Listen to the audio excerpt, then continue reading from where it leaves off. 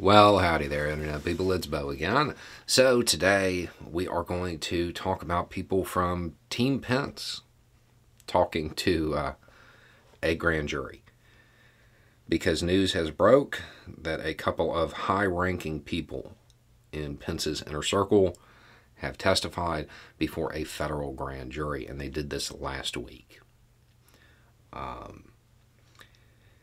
Because of this development, a lot of commentary has shifted when you're talking about political commentators. People who were saying DOJ isn't doing anything have now jumped to DOJ has Trump. And then there are people saying that this doesn't fit with what we know about DOJ's probe. So we're going to talk about that. But before we get into it, I kind of want to address something, because since this news broke, I had more than one message come in basically saying, hey, how did you know? Because in the last video I said I thought high-ranking Republicans were going to end up getting arrested soon. Sometimes somebody has a source that is so well-placed they can't be disclosed. And other times there's coincidence, and that's what this is. I had no idea that this was happening today. It's just coincidence. Okay, so let's talk about it not fitting neatly, because that has a lot to do with the people who say DOJ isn't doing anything. We've talked about it on the channel.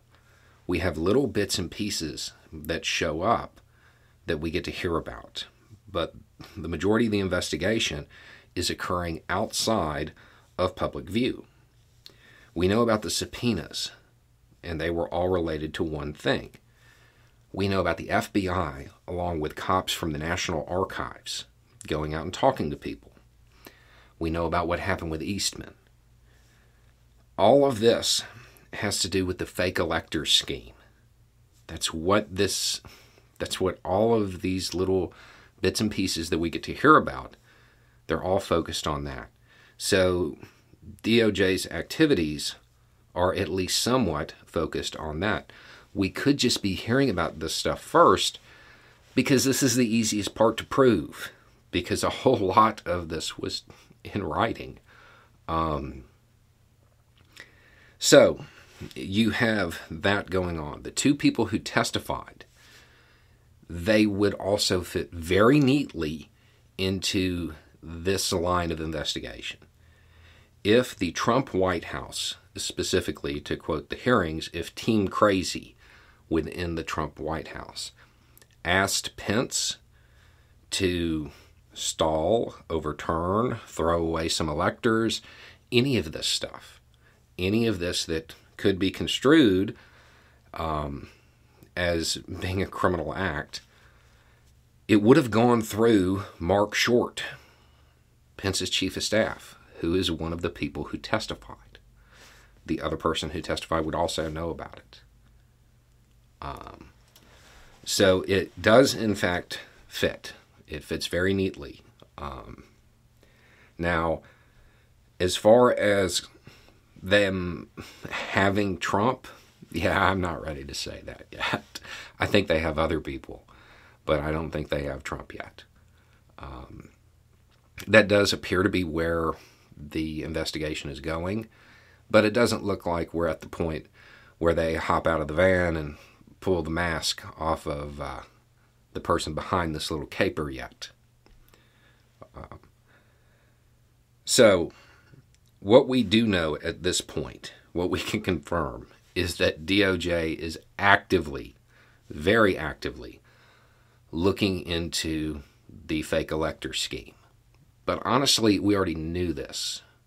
What this really shows is that they believe the scheme reaches into the White House. That's the real takeaway here. As far as it meaning that they have Trump, I don't buy that.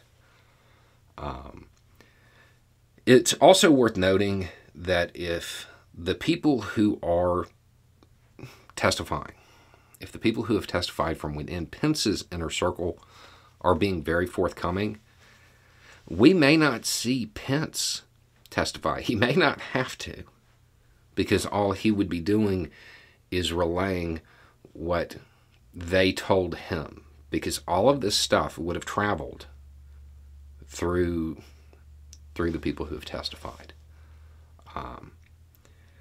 The rumor mill says that the questioning was about Giuliani and Eastman, which again would line up with the fake elector scheme, but that's also rumor. We don't know that.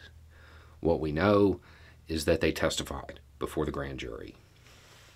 It's worth noting that there is probably a lot more being investigated. This is just what's coming up in the public view because they can proceed more openly, because a lot of it's written down.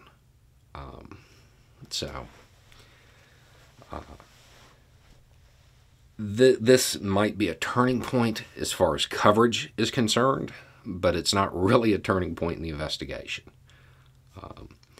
Just maybe more of public perception of what's going on, because now names that people recognize that have been in headlines before, they're now being asked questions, not by the hearing, but by the Department of Justice. So that's where we're at. Anyway, it's just a thought. Y'all have a good day.